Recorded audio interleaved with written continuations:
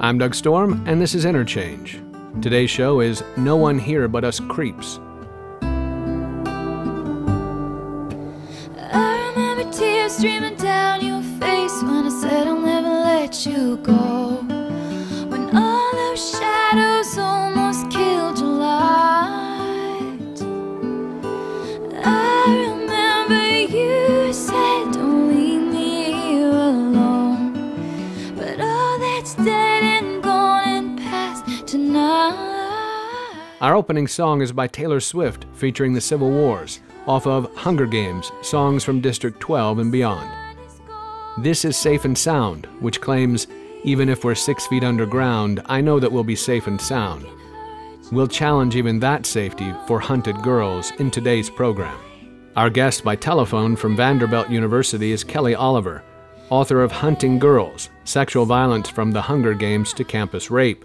This is a pre-recorded conversation. Hunting Girls takes Artemis, the Greek goddess of the hunt and wild animals and virginity, as a kind of tutelary divinity. Katniss Everdeen of the Hunger Games, Bella Swan of Twilight, Tris Pryor of Divergent, and other strong and resourceful characters subvert the fairy tale archetype of the helpless girl waiting to be rescued. Giving as good as they get, these young women access reserves of aggression to liberate themselves. But who truly benefits? And by meeting violence with violence, do these depictions justify male retaliation, making victimization into entertainment? Philosopher Kelly Oliver examines how recent popular culture represents young women as predators and prey, and the implication that violence, especially sexual violence, is an inevitable, perhaps even celebrated part of a woman's maturity. Kelly Oliver is W. Alton Jones Professor of Philosophy at Vanderbilt University. Her many books include Women as Weapons of War, Iraq, Sex, and the Media, Animal Lessons, How They Teach Us to Be Human, Knock Me Up, Knock Me Down, Images of Pregnancy in Hollywood Films, and Earth and World, Philosophy After the Apollo Missions. She's also the author most recently of the mystery novels Wolf and Coyote.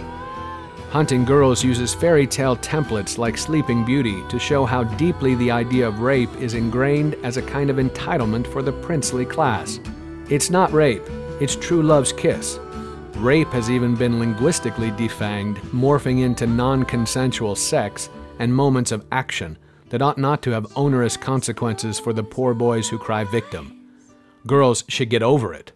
But even wanting to get over it is complicated now by the seeming immortality of objects on social media, and the existence of even gang rape in moving pictures posted and shared among quote-unquote friends further challenges us as forms of public acceptance of these attacks. It's just a media goof and the harmless acts of boys who must, of course, be boys. Now, Kelly Oliver on Hunting Girls, on Interchange, on WFHB.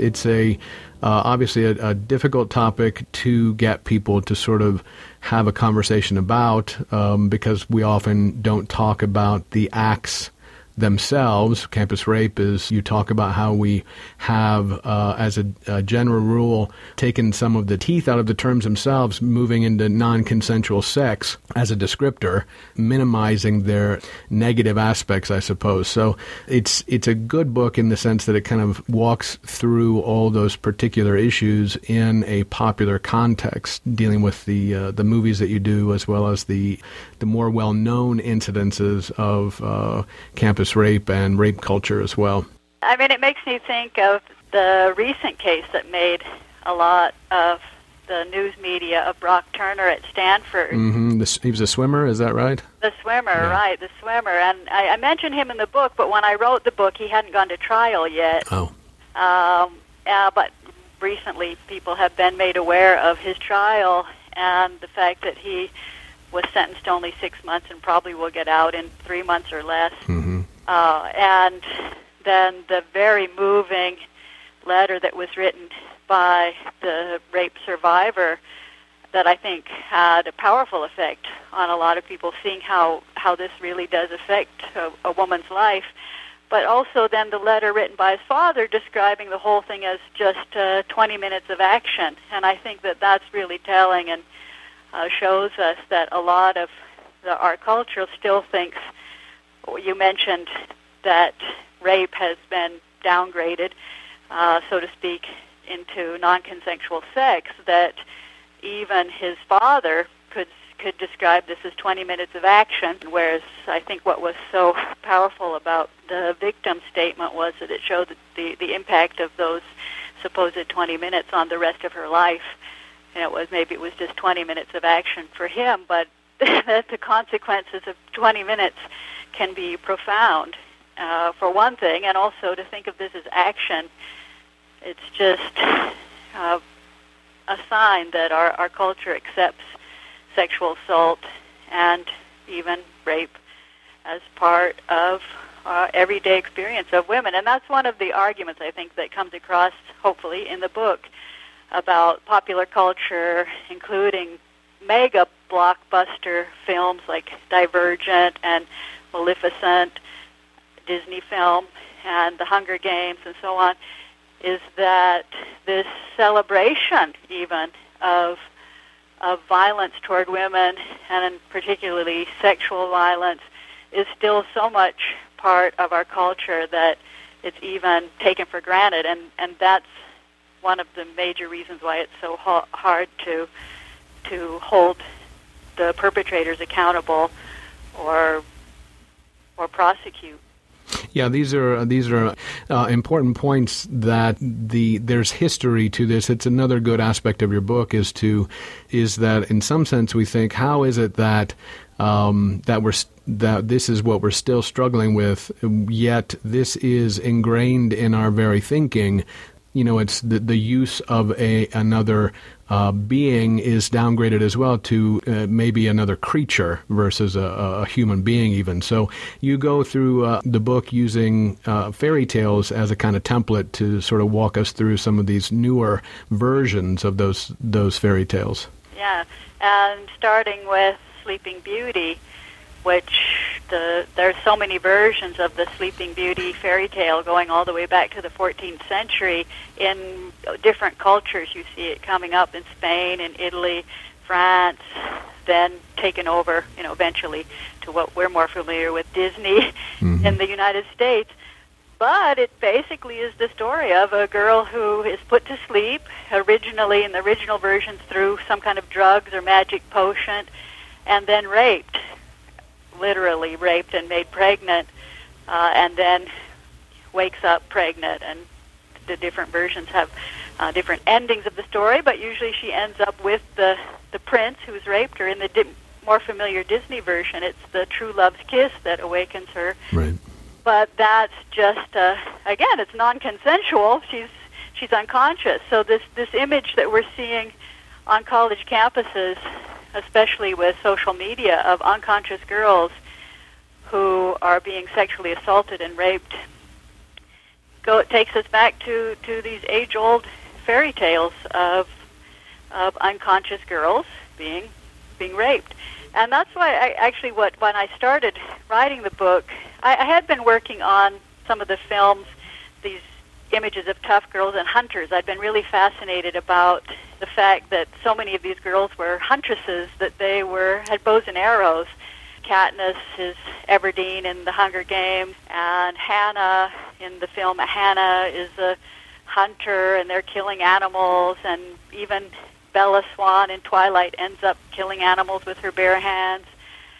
So I already had been working on that, and then I started seeing connection when I became fascinated by the Vanderbilt case. I mean, it really hit home. Obviously, I'm here at Vanderbilt, so I was hearing a lot about the Vanderbilt case where a young woman of 23 was raped while she was unconscious by 3 Vanderbilt football players, and she didn't find out about the rape because she was unconscious, until the police told her. And in fact, in the beginning, she didn't believe it because one of the rapists was her boyfriend at the time. And so I really just like, wow, trying to wrap my mind around what would it be like to find out that you had been sexually assaulted through the police telling you. Or a lot of these girls now are finding out on social media. I mean, that's what happened in the case of the high school girl in Steubenville, Ohio. She sees herself on social media. The perpetrators see this as fun. They're taking pictures. Same thing happened at Vanderbilt. They're taking pictures with their cell phones. That's part of the entertainment for them. And they're sending the pictures off to their friends. And in the end, it was those pictures along with some surveillance cameras that enabled at least a conviction. The camera serves this double function of both being part of the fun and part of the assault, and then it's something that the victims have to live with, this shadow, this evidence of their humiliation and shame and assault being shown over and over again. It just doesn't go away on social media. But on the other hand, it becomes this kind of hard evidence that shows the assault is real when, unfortunately, statistics show most of the time women are not taken seriously when they report their rapes, or not a lot of evidence. It's sort of a he said, she said. Then most of the time the perpetrator will get off and won't even be prosecuted. But in these cases, they're taking pictures, and then those pictures can be used against them. I'm Doug Storm. You're listening to Interchange on WFHB. Our show is No Creeps Here But Us, and my guest is Kelly Oliver, philosopher and social critic, and author of Hunting Girls. It's a shocking world in a lot of ways. You point out the idea of a woman discovering her rape via social media or having to be convinced she was raped. This is a difficult thing to experience. You talk in the book about the kinds of questions that come into that, the idea of identity. If these actions happen to me while I'm asleep and I don't, or unconscious would be better, and I'm not aware of them, who is being acted upon? And then coming to understand that who were you, who are you after you've been acted upon in that way?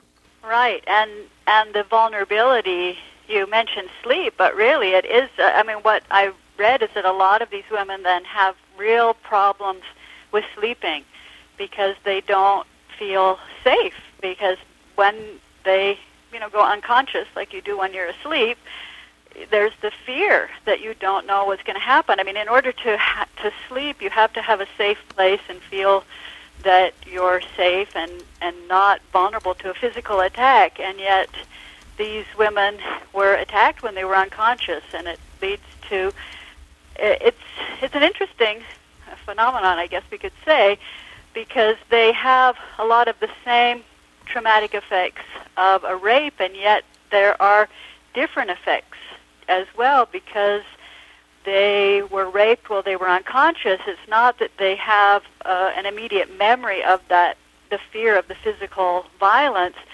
but this kind of compounded fear of an unknown violence that could happen to them, or happen to them while they were unconscious, could happen to them, feels like could happen to them at any time, that becomes so pervasive because they were unconscious. So there's a kind of strange way that the fact of this unconsciousness, you'd think, on one level you might think, well, that maybe protects them from the fear and the violence of the attack, because they were either semi-conscious or, in the case of some of these drugs, completely unconscious.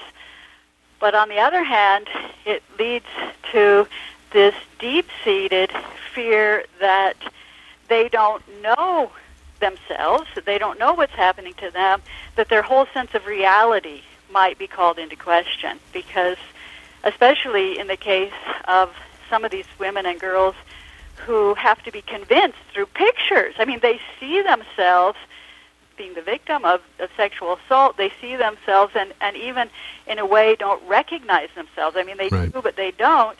And it's really jarring to their sense of reality and their sense of self, and certainly to their sense of any kind of safety and feeling a really profound sense of vulnerability.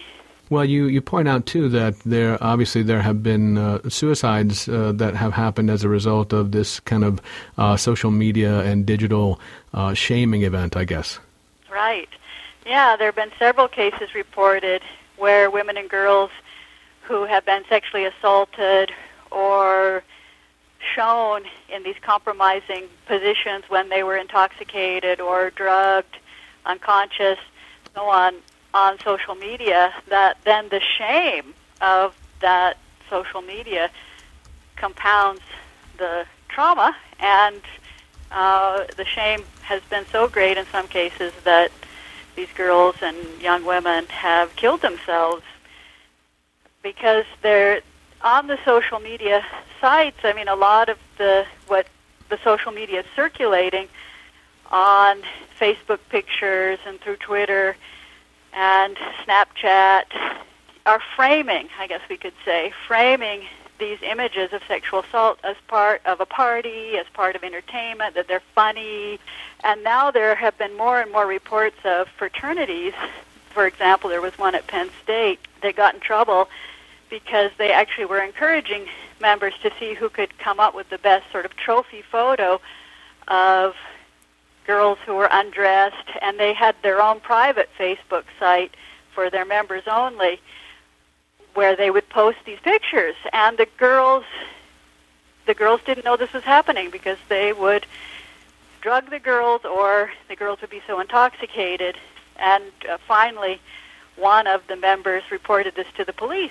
So when the police found these photos, even they were not only appalled, but also shocked by just the quantity of the photos. Also the fact that it was obvious that the girls and young women hadn't consented. Yeah. Not only hadn't consented, but didn't even know. Right. You know, that they were totally unconscious, and these boys were just manipulating their bodies. Right. And then, that for fun. Yeah, you point this out. This is like a boys and dolls, that women, girls in particular, become dolls or become a being that lacks being in a sense, almost corpse girls, I think you point out. And this culture seems pretty rampant. You point multiple examples up, so it's not like it's a secret in some sense. But I often wonder if the popular culture taking it and using it somewhat undermines it as a real thing. Yeah, it's amazing. To me, it's very popular with high fashion. For example, just last year, Victoria Beckham in her lookbook series featured the dead girl look, the chic look, where the girls are laying around, not wearing a lot of clothes, looking unconscious or looking dead. Yeah, the ideal partner. Yeah. Yeah. I mean, someone without agency. So right.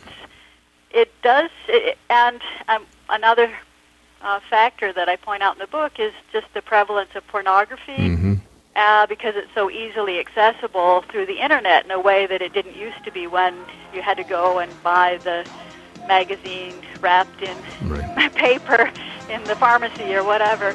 And hide it under your bed. Now there's just pornography everywhere on the internet.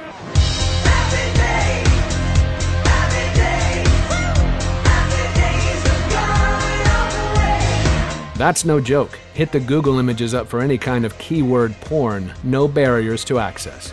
It's time for a break. I'm Doug Storm, and you're listening to Interchange on WFHB. Our guest tonight is Kelly Oliver, professor of philosophy at Vanderbilt University and author of Hunting Girls, a kind of cultural critique of the depictions of pubescent girls who give as good as they get in their dystopian fictional worlds. But still, the culture of rape is sure to put them in their place. For this break, we'll hear Perry Farrell's Go All the Way from the Twilight soundtrack. More with Kelly Oliver and Hunting Girls when Interchange returns on WFHB. Let me see. It was so smooth, sparkle and shine, and it shine. Oh, la la la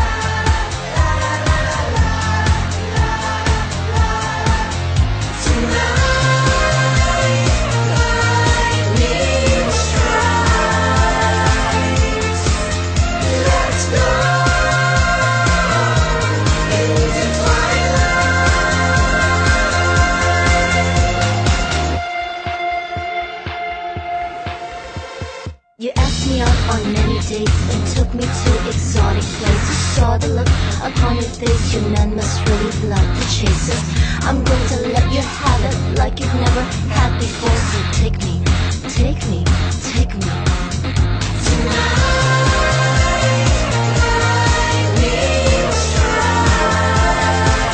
Welcome back. I'm Doug Storm, and this is Interchange. I'm joined via telephone by Vanderbilt University professor Kelly Oliver, who is the author of the recent Hunting Girls, Sexual Violence from the Hunger Games to Campus Rape. Before the break, we talked about the ubiquity of online pornography, off limits to no one, and how this has been priming the pump for visual capture of objectified female bodies. In this segment, we'll talk about what seems a kind of blowback at elite college campuses against informed consent requirements for sex partners. This leads us logically to the prominence of creep shots, or non-consensual photography, and bystander rape videos.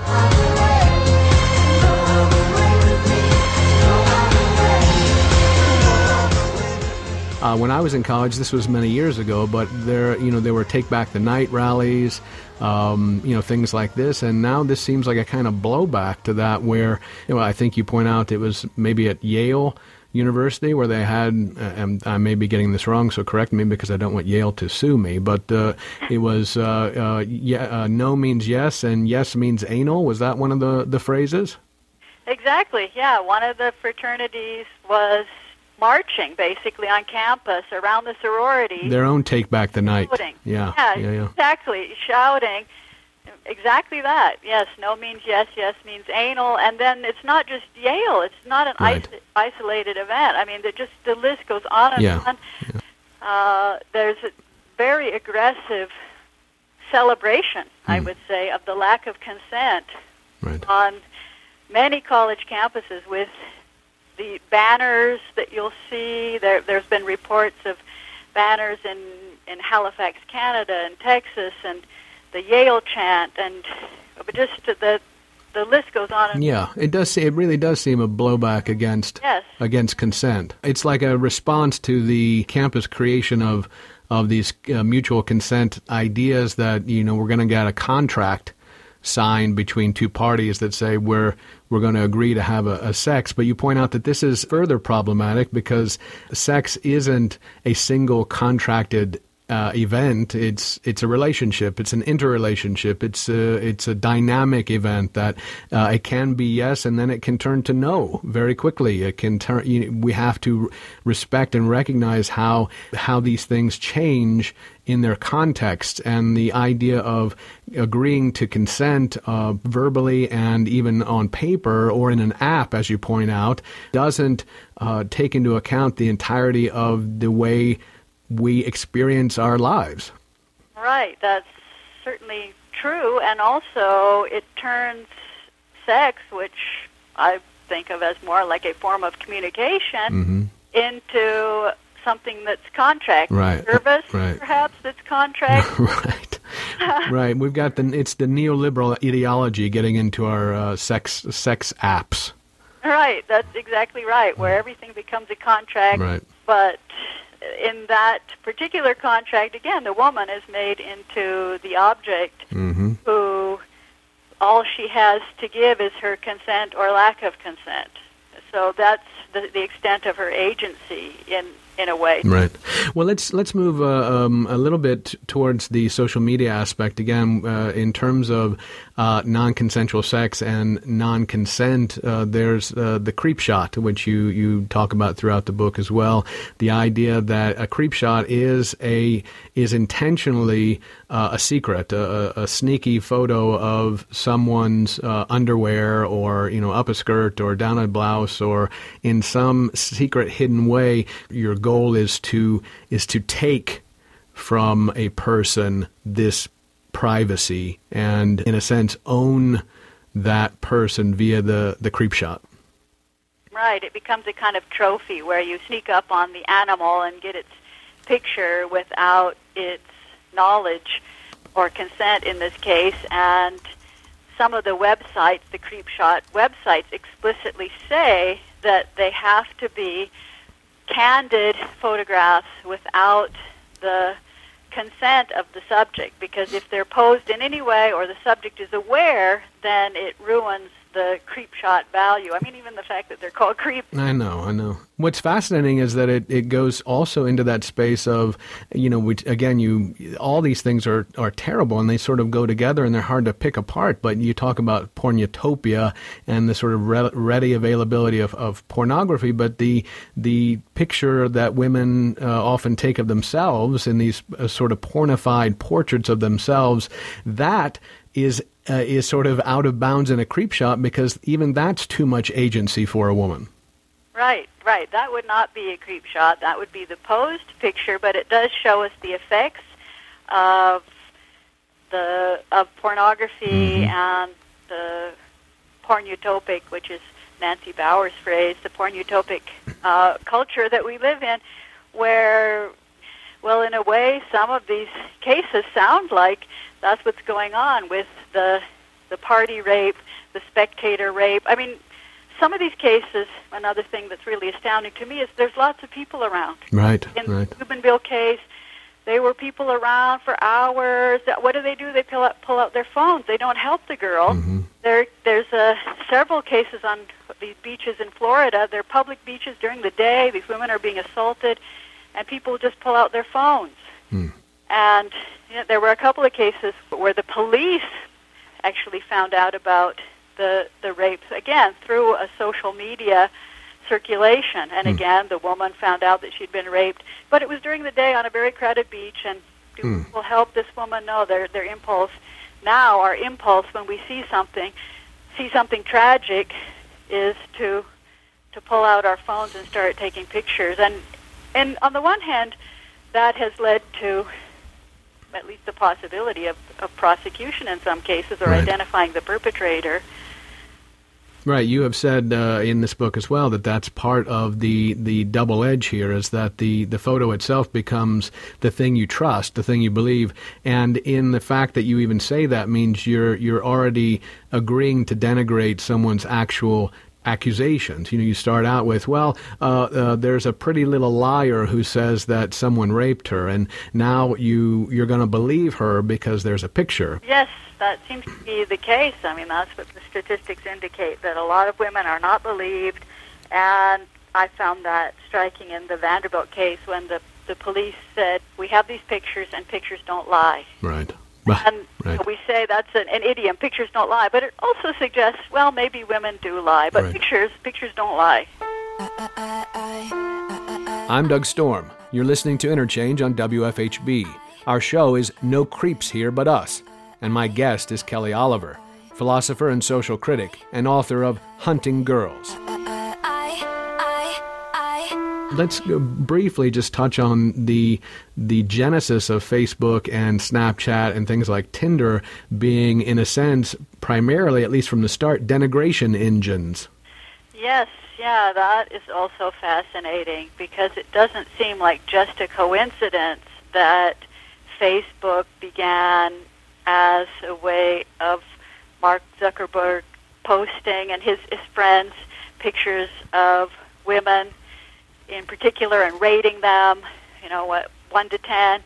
And it came out that the founder of Snapchat was involved in fraternities and sending text messages that were very denigrating to women and involved in this kind of fraternity rape culture where you lure in the rape bait, as they say, and drug these women. So he was involved, at least in these conversations over texting and so on, very insulting and denigrating texts. Also, Tinder, the founders of Tinder were embroiled in accusations of sexual harassment with the people that they were working with to found Tinder. And, of course, Tinder is this hookup site that celebrates casual sex, which, there's nothing wrong with casual sex, but it does seem to, again, play into a whole culture that treats women and now sex with women as just a form of entertainment where the women are the objects of this. I think that's too simplistic. Well, it's often hard to separate the things that you would want to call positive from the negative. The negative seems to me to always sort of expand and balloon out in the ways that the positive can't keep up with. Well, actually, I wanted to point up an interesting thing, just again from the college perspective, that struck me was, it's interesting, most of these places that you quote in the book, and I'm sure there are many, many others, but they're all kind of Ivy League type schools that are in your book.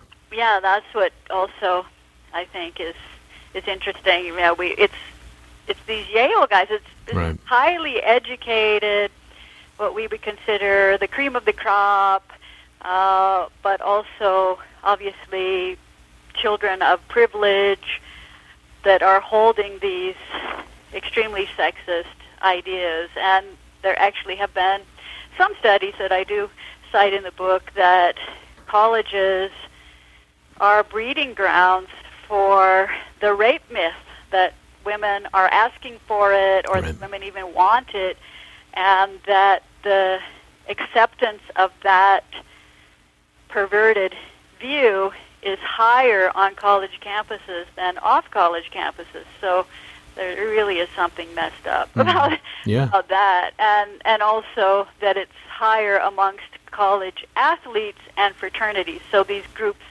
of men, again, maybe the kind of herd mentality or the pack, maybe might be a better metaphor. Yeah, these are, in a sense, they're the protected elite of these colleges. Yes, and that has been part of the problem, too, when it comes to identifying and prosecuting or taking any kind of punitive action against the perpetrators. There's often, especially in the case of athletes, a rallying around the athlete. They're very important to, well, on the bottom line, they're very important to the fundraising of the university. Right, they're an economic benefit. Yes, and they're also maybe local heroes. And that happened also in Steubenville in Ohio. The boys involved there were on the football team. And so there was attempts to cover up. People were making excuses for them. Even in the case of Brock Turner, the swimmer, the judge said, well, he didn't want to give him a harsh sentence because it would really ruin his life. I mean, here's this guy, this white, privileged guy who has so much potential, and that's a lot of times the rhetoric around these cases. We don't want to, the same in the Ohio case, we don't want to destroy these young, promising athletes' lives by slapping them with a rape charge and putting them in prison. So it's all about their potential and their careers. And it's pretty shocking that they're being protected from the effects of rape themselves, as if they were the victim of rape and had to be protected from those effects, that they get the protection. Yeah, exactly. And that's also part of, I think, what's going on, is that they're claiming the victim status. Right. And you see that at the case in Colombia of so-called Mattress Girl. The guy that she had accused of raping her started claiming victim status. But you see that all over. That I am. They claim I'm the victim now of this. Right, dragging my name through the mud. Yes. Yeah. And ruining my career. And that's another thing about that. There are lots of statistics about how high rape is on college campuses. Anywhere from 1 in 5 to 1 in 2 women are sexually assaulted. I mean, you think about that it could be up to 50% of the girls in these classrooms. I mean, I think I look out, but then you've also got to think, what about the guys sitting next to them? How many of them are the perpetrators? And it's not the scary guy jumping out of the bushes that you imagine, a rapist is some scary guy who jumps out at night out of the bushes. No, this is someone sitting next to them in their English class or their calculus class who may even be their friend, or the whole idea of date rape, or the Vanderbilt case. She's actually going out with him, and it seems like she was drugged. I mean, it's unclear, but there was one strange cocktail, and after that she was unconscious. And then, they drag her back to his dorm room, and he brings in his buddies. Starts taking pictures and sending them to his friends out in California. Right. Well, it's you call throughout this sort of instant access to visual objects, right? You're on your phone, you're on your computer. There's instant access to these sexualized body parts, and then when there's one that's a reality, the reality isn't distinguished anymore. The object is just as it was in front of you on your phone. And in some sense, I think that this is the point you make with Tinder, is that it's just the same reality. Here's the body part on the phone, and there's the body part at the bar that I go meet. Yeah, and pornography and just what's available on the internet teaches us from a very young age how we behave. Right. It teaches us what sexual relations are, it teaches us what relations with women are in particular, because there's so much of social media is about the objectification of women, right, including pornography, but not just pornography. I mean, Hollywood film. It's time for a break. I'm Doug Storm, and you're listening to Interchange on WFHB. Our guest tonight is Kelly Oliver, professor of philosophy at Vanderbilt University and author of Hunting Girls, a kind of cultural critique of the depictions of pubescent girls who give as good as they get in their dystopian fictional worlds, but the culture of rape still is sure to put them in their place. We'll go to the break with Nico Case's Nothing to Remember off of The Hunger Games, Songs from District 12 and Beyond. More with Kelly Oliver and Hunting Girls when Interchange returns on WFHB. There's nothing to remember. There's nothing to remember.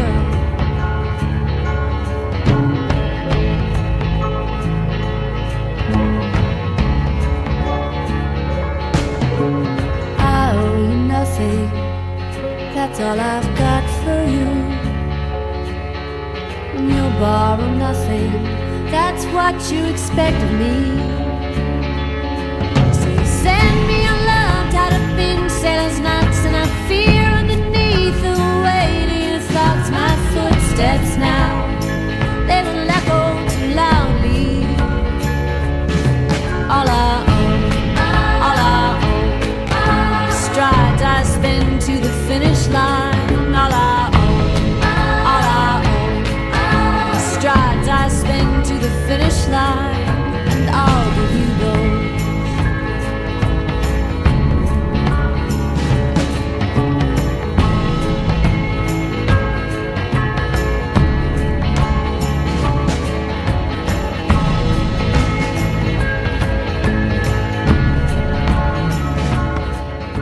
Welcome back. I'm Doug Storm, and this is Interchange. I'm joined via telephone in a pre-recorded conversation by Vanderbilt University professor Kelly Oliver, who is the author of the recent Hunting Girls, Sexual Violence from the Hunger Games to Campus Rape. In our previous segment, we discussed the creepshot world of Facebook, Snapchat, and Tinder. For this final segment, we'll take a closer look at the princess victim that is the template for the films The Hunger Games, Divergent, and Twilight. We'll also take a look at the ways the female, once aligned with nature, friend of the animal, is now instead a hunter and killer in an unnatural techno nightmare. Just don't make me go home. Give me something to remember. Give me something to remember. Give me something to remember. Part of the, I think, aim of the book is to try to understand what seems like a kind of attempt to position these girls, these hunting girls you call, to try to position girls, and again, this is in a state of pubescence, 16-year-olds, 15-year-olds, that to try to position the hero, a heroine, as an aggressive individualist that can make use of these skills that are violent and athletic and, for want of a better term, military war type skills in some sense, but hunting skills where we try to, I guess, valorize the individual skills of these particular girls who won't extend their hindquarters to the man in a sense. Yeah, that was what fascinated me about the films in the beginning, was you've got these strong girl characters who are killing animals in a lot of the films. So I'm like, Right. Traditionally in Disney, animals are their friends, and they're singing with the animals, so now they're killing the animals, and they're engaged in hunting, which is associated with the pretty masculine kind of sport. Mhm. I call it that. But also, as you look closer at these films, you see that these girls, even though they're giving as good as they get, they're really getting it. They're getting the hell beat out of them, basically. Mhm. I mean, they are getting beaten up constantly. Think of Katniss Everdeen in The Hunger Games, one of the most popular movie franchises of all time. She is constantly being beaten, and even the movie promo posters will show her. There was one that I thought was really really great, and just kind of told the story of Katniss, where half of her face is a princess with makeup and a little tiara, and the other half is abused, where she's got a black eye and her hair's all messed up. So we get this princess victim who also fights back. I mean, she kills people, she beats up people, Right. but she is also traumatized. I mean, Right. something I think is interesting about The Hunger Games, actually, is that, and I like The Hunger Games, and I especially like the books, but in the films especially, and not just the Hunger Games, but Divergent, Twilight, these very popular girl films, these girls are being beaten up. One of the scenes that actually surprised me was in the film Kick-Ass, where Hit Girl, who in the character in the film,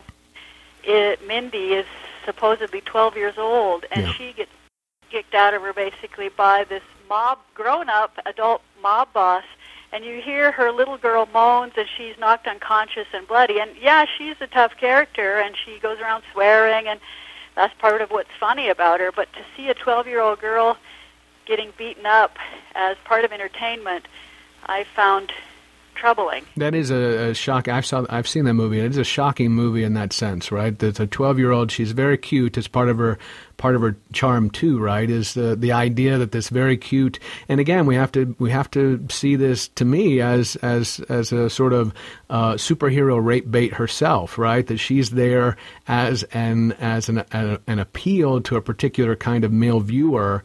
And then to have her get really just beaten all to heck by the bad guy, as a man standing over her and kicking her and beating her, is pretty. It's hard to see something more telling in terms of the social idea of women as sex objects, as children as well. Yeah, and that's something I think that is relatively new. We've seen women who are beaten. We've seen adult women who are sex objects in films for decades. Right. That's kind of what Hollywood was built on, the beautiful dame and the femme fatale. But now we're also seeing teenagers down to like the 12-year-old girl, and I think sort of gratuitous suggestions of sexual violence. For example, in Divergent, there was a big debate amongst the fans of the Divergent series when, in the first film, for the love object of Tris Pryor, sexually assaults her in one of the simulations in her Fearscape. So obviously, and there was a big debate, well, it wasn't real. Some people defended it, saying, and some people even said, oh, that was a really hot scene. This was some of the comments that Right. that they totally wanted to jump on Tris Pryor too, and it's like, whoa. And then some defended it as being, well, it was just a simulation. But it's interesting because it's part of her Fearscape. What is she afraid of, this character? She's afraid that her boyfriend is going to sexually assault her. Mm-hmm. And you see something similar in The Hunger Games when the character Peeta, who has sort of been Katniss's one of her two boyfriends, Right. comes back from the Capitol brainwashed and starts choking her. Mm-hmm. And there are various scenes in Divergent where Four, under the influence of drugs, is attacking Tris Pryor, too. So these girls are not only being attacked by the bad guys and beaten up, they're being attacked by their boyfriends Right. who are brainwashed or under the influence of drugs. Right. You relay this at the hands of culture, too. I think a couple of points you make in there in terms of, one, it gives you the sense that the male should get to beat up the female in some sense because she's fighting back. And then there's the idea that the culture made you do it in some sense. Right, yeah, that these guys aren't really responsible for their violent acts toward their girlfriends or toward women on the one hand, and on the other hand, the fact that these girls are violent themselves, as you just said, becomes a justification for beating them up even more. Mm-hmm. And you see that in lots of these films. Some film critics have made the point that this asceticization of the violence toward women is portrayed on the same level as any other kind of cinematic beauty. I'm Doug Storm. You're listening to Interchange on WFHB. Our show is No Creeps Here But Us, and my guest is Kelly Oliver, philosopher and social critic, and author of Hunting Girls. Well, let's look real quick too at the point you made in terms of the animals in these series. At one point, these female characters, as you say, were friends of the animals, and it may be that we can create or at least say that this is because they were more animalistic, I suppose, or viewed that way. The woman as closer to nature, and now though the woman, the girl in these movies, is like a man in many ways, the killer of nature. Yeah, that's another interesting feature of some of these films is the tension between nature and overcoming nature and highly technological culture. So one of the tensions in the film is between nature, and still these girls in the film are presented as closer to nature, even though they're like animals killing other animals. Mm-hmm. The opening shot of The Hunger Games, you'll see Katniss going through the woods. You'll see Bella in Twilight, also in one of the trailers for one of the last of Howard 4 films, stalking a deer, and in the film she attacks a mountain lion with her bare hands, like an animal. And also Hannah in the film Hannah, which was not as much of a big blockbuster, but still has a really brutal kind of girl who's capable of killing just about anybody, but killing in the beginning, stalking a caribou and killing it. And so you see the women in the forest, but then, especially in Hannah, but also in The Hunger Games, this kind of natural state, the girls are ripped out of that natural state, thrown into this high-tech culture like Katniss in the Capitol. The Capitol seems to represent this highly technological culture that's become fake and Right. separated from nature. And you get there via that train, too, that magical train. That's another interesting parallel to our own history of how we've changed. Yeah, through industry. Mm-hmm. But I think that the same is the case in Divergent, where the bad guys are the erudite, are the high-tech brainiacs, the academics who own technology. But it's important that they be led by the Hillary Clinton-esque character, yes? I mean, isn't that what Kate Winslet is, pretty much? Yeah, that is a great point, because it is the kind of maternal figure gone bad. So she's like the bad mother. Yeah. And then we do get in these films various kinds of mothers. I mean, the role of the mother is also fascinating too. In like the Hunger Games, the mother is so traumatized that she, in the beginning of the series, is completely unable to act, and Katniss has to take over the maternal role, the and paternal role, to take care of her little sister. And then in Divergent, you get the bad mother, but then you also get the good mother, and this kind of fight between these different maternal characters. And there is a struggle, really, between what is maternal and how much these girls have to take on that maternal role in relationship to their siblings, for example, and protecting them. And if we step back and think about this, these are the puberty 16-year-old girls. Are they being groomed for that maternal role, very traditional role, or are they being trained by their fathers for this fighting, not stereotypical, not traditional role? And this was one big disappointment to me about the Hunger Games books, is that in the end, Katniss ends up married with 2 kids. Right. It is. It's different, as you say, from the movie Hannah, which ends with the huntress being all alone. Yeah.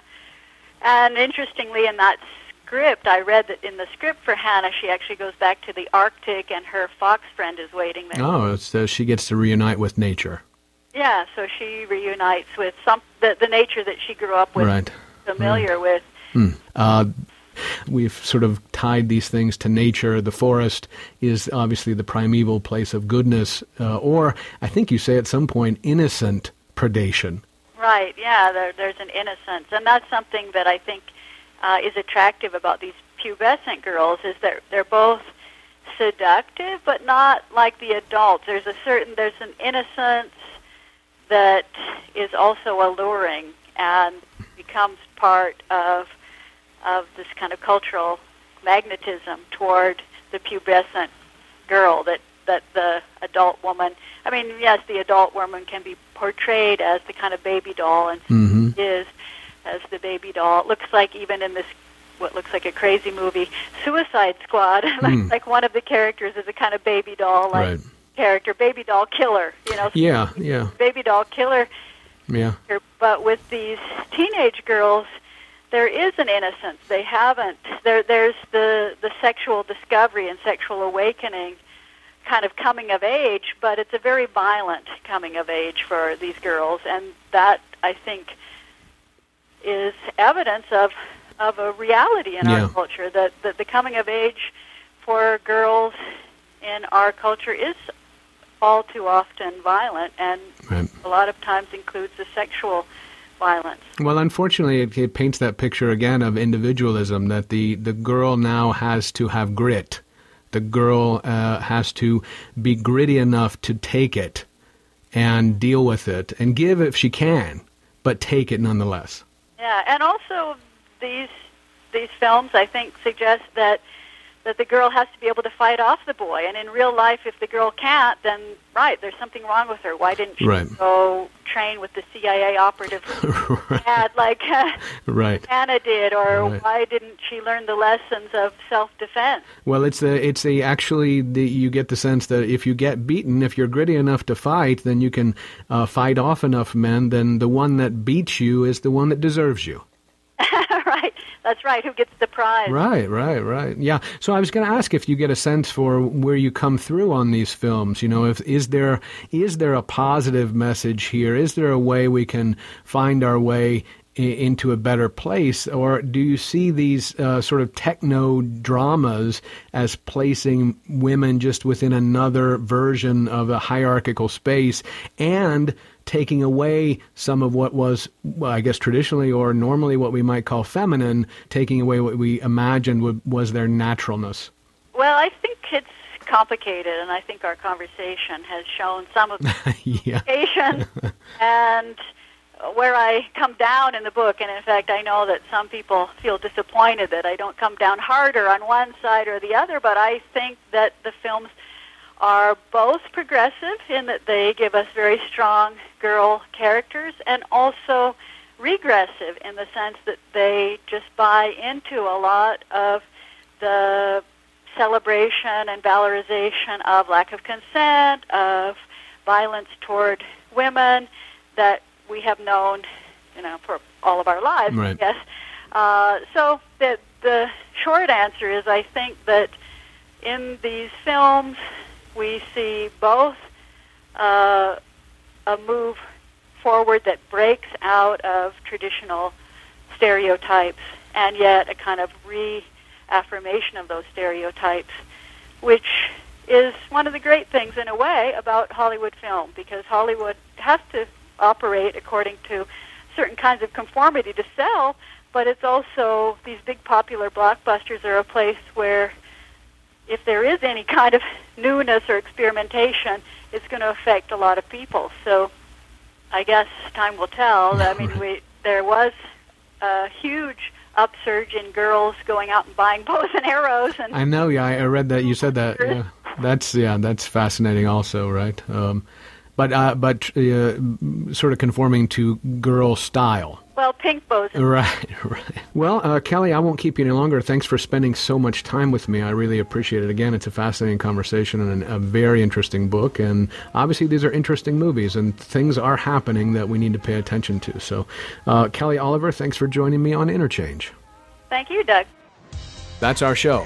Thanks to Kelly Oliver for joining us to discuss her investigation into movies and media depictions of hunting girls, such as those in the movies The Hunger Games, Divergent, and Twilight, who seem to be capable of the same violence that is perpetrated upon them. Yet they are still raped and assaulted, and it's as if their fighting back warrants the assault. They deserved it for real this time. This is a cultural acceptance of the notion of resilience and moving on in the face of sexual abuse and assault. Get tough, girls, grab a weapon, and good luck. We'll close with Daughter's Lament by the Carolina Chocolate Drops from The Hunger Games, Songs from District 12 and Beyond. Come in, my father dear, and spend this hour with me, for I have a meal and a very fine meal. I fixed it up for thee, I fixed it up for thee. No, I ain't coming in, no, I ain't coming in to spend this hour with thee, for I have to go down in the mines. I'll return this night to thee, I'll return this night to thee. She got up her arrow and her bow, her arrow and her string, and she went down to the forest deep, and sweetly she did sing, sing, and sweetly she did sing. Next time on Interchange, Theater of Empire.